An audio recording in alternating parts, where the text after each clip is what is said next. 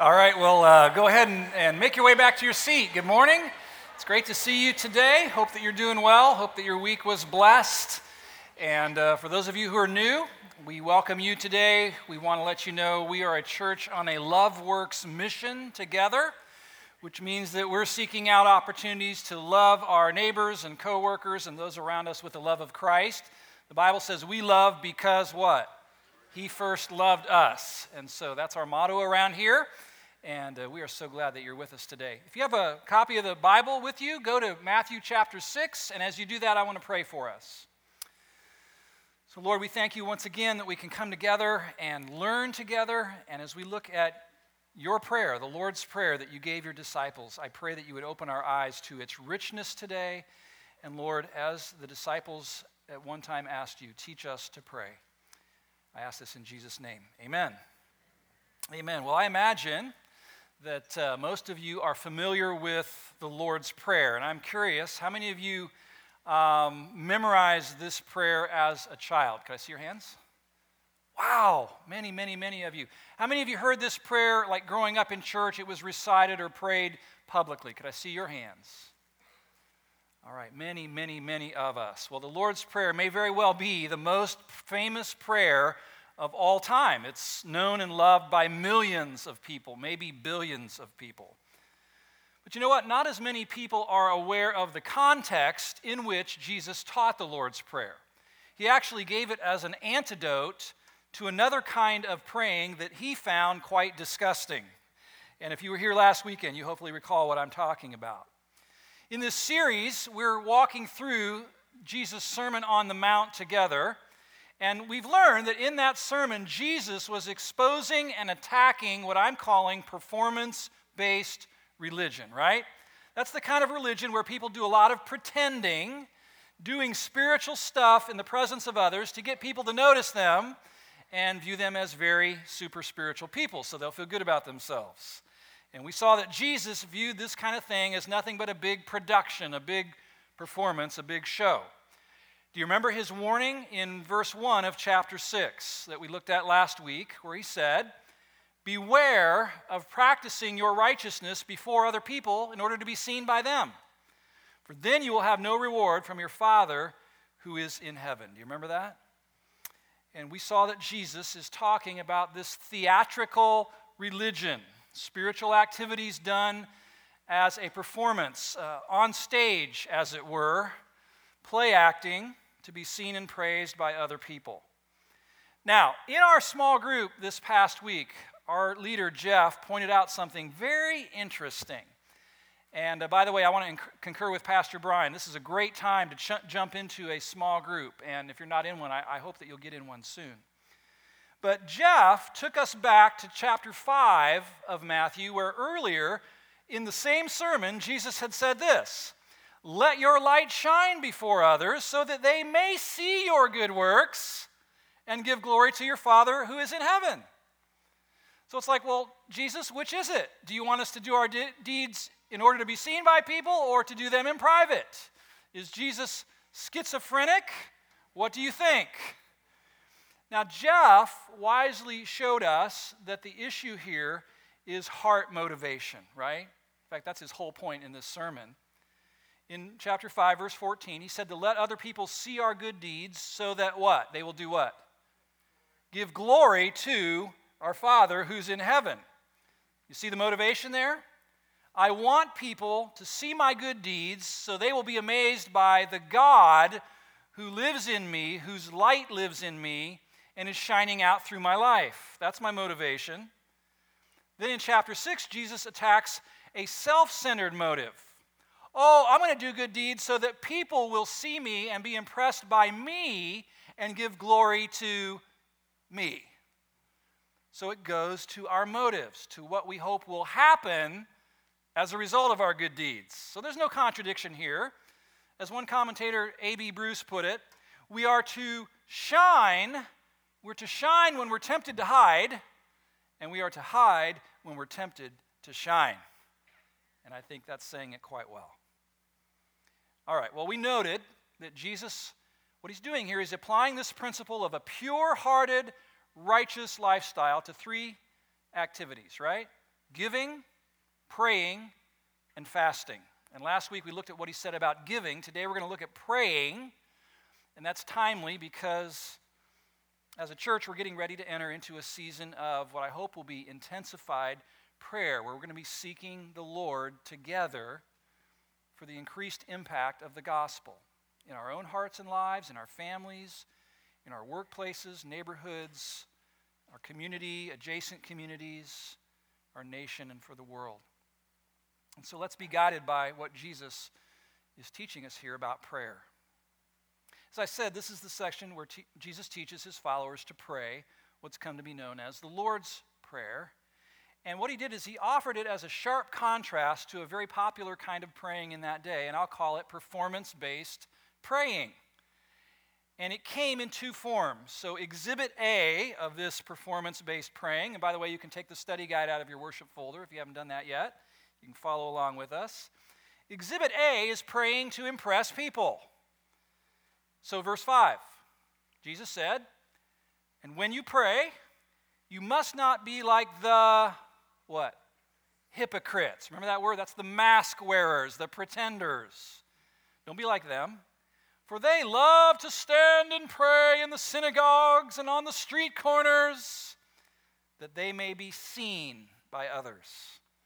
Truly I say to you, they have received their reward. But when you pray, go into your room and shut the door and pray to your Father who is in secret, and your Father who sees in secret will reward you." So he's talking about praying in order to be seen by others, which is what some of those folks were doing, trying to impress people with their spirituality. Now, a question I had is, does Jesus here mean to teach that no one should ever pray in public? I hope not, because I've offered hundreds of prayers in public, and many of you have prayed in public before in the presence of others. When we look in the Bible, we find there are other places in the Scriptures where Christians did pray in public, and God commended them. So this is not a blanket prohibition against public prayer. But what did Jesus mean? And just to be true to the context, what we need to see is it again goes to motive, right? To why we're praying. If you pray in the presence of other people because you want them to be impressed with you, impressed with how spiritual you are, then Jesus is saying it would be better for you if you went home, went into your room, closed the door, and prayed in secret to the Father who is in heaven. He would say, you need to learn what prayer is really all about. It's not a tool to get from others what you want, respect, honor, admiration. No, it's a means of communing with God.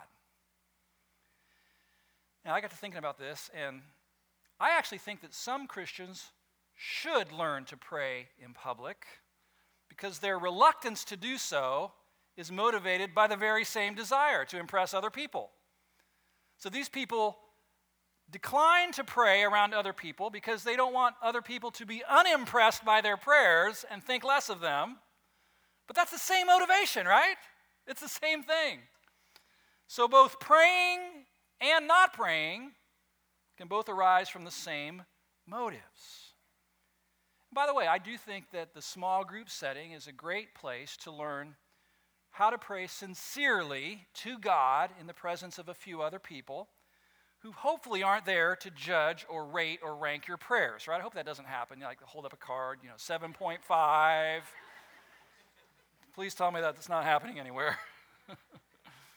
So anyway, bad praying, Exhibit A, is praying to be noticed, praying to impress people. Exhibit B is related to that, and that's praying in order to try and impress God. Verse 7.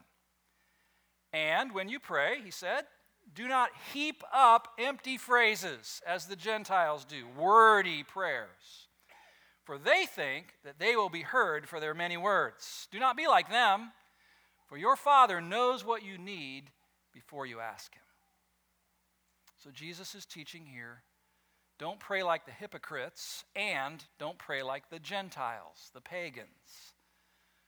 One is pretentious prayer, and now this is pagan prayer. Pretentious prayer seeks to impress people.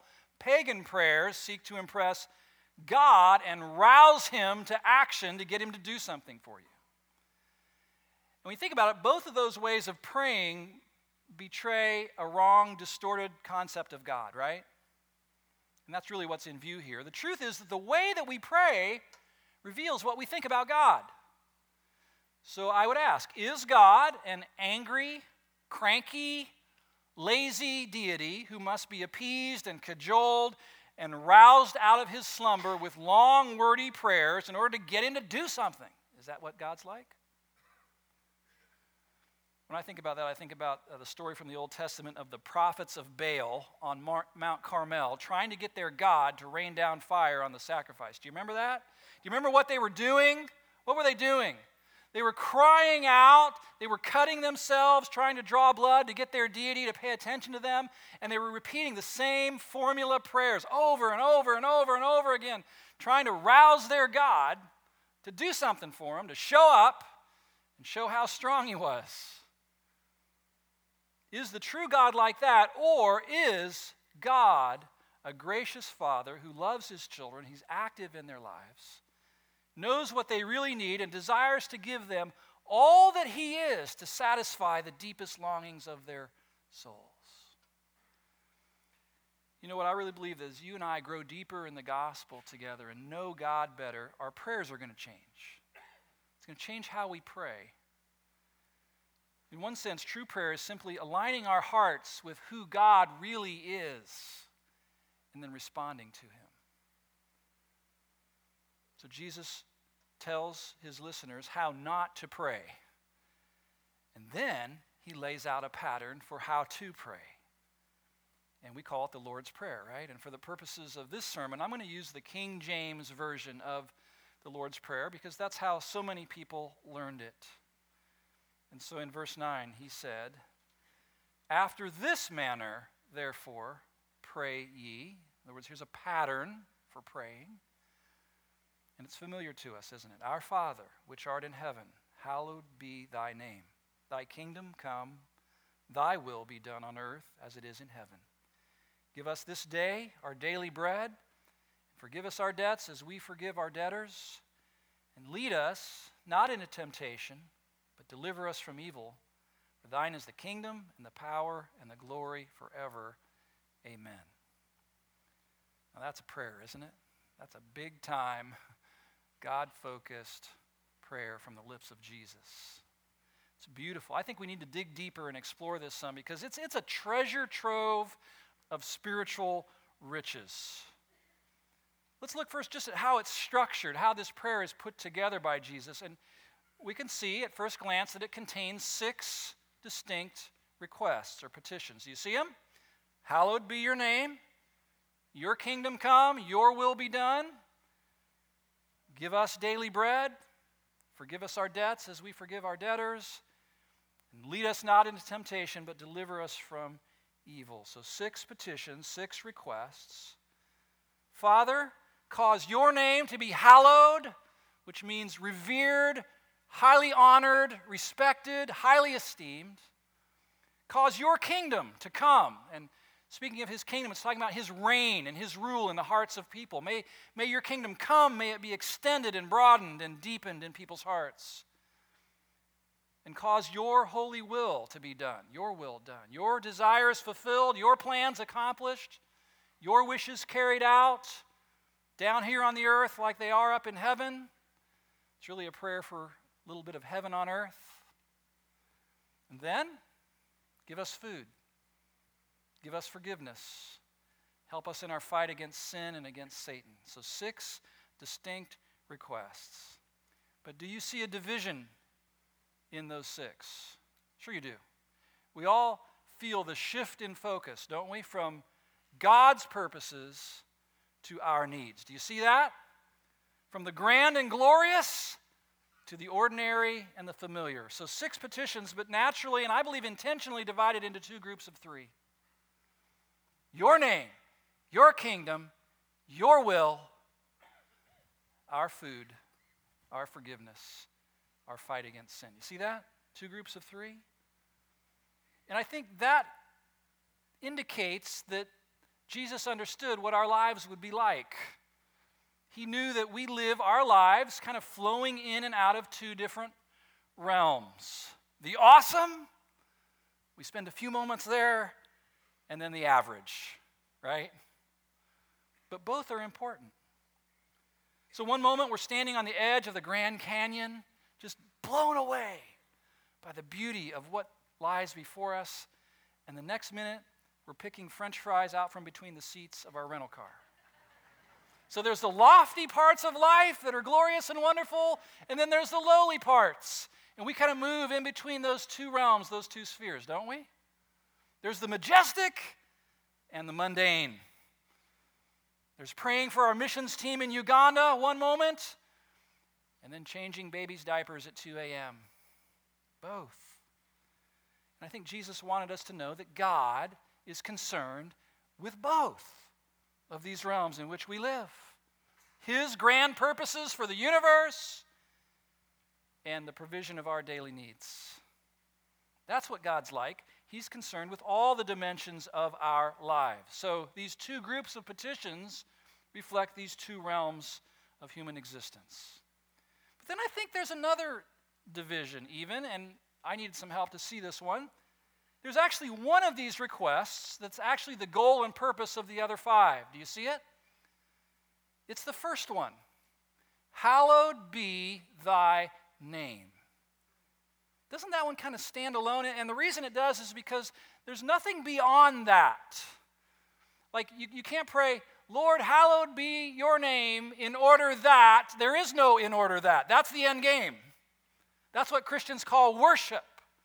And that's the goal of the universe. And really, when you look at this, you could see all the other five requests supporting that one.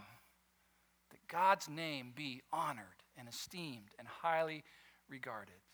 So 6 petitions, naturally breaking down into 2 groups of 3, but then also a division of 1 and 5.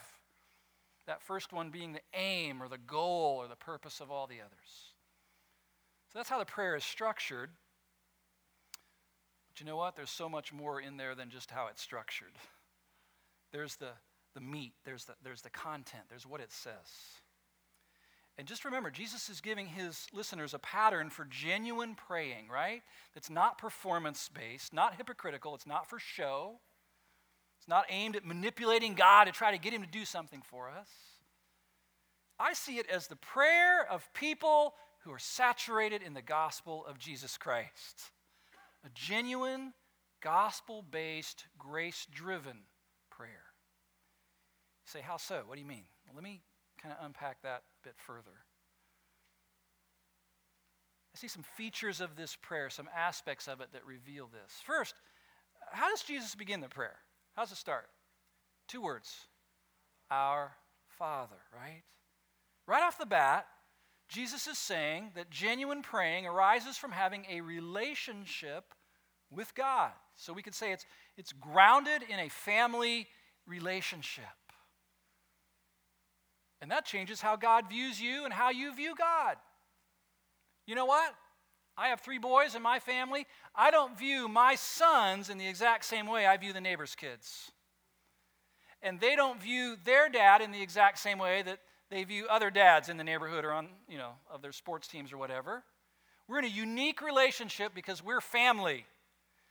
And what Jesus is saying is in this prayer is that we pray our Father, those who know Christ, because we are in that unique relationship with him, with God. Now, to call God Father maybe sounds familiar to us, but to his listeners, his Jewish listeners in that day, would have been very startling to them because they were accustomed to viewing God as creator, sustainer, deliverer, lawgiver, ruler, judge, but not as daddy. That would have been new to them. And so Jesus came to open up that dimension of God's nature. He is all those other things, but he came to reveal God as Father, a father who's forming a family for himself, a forever family.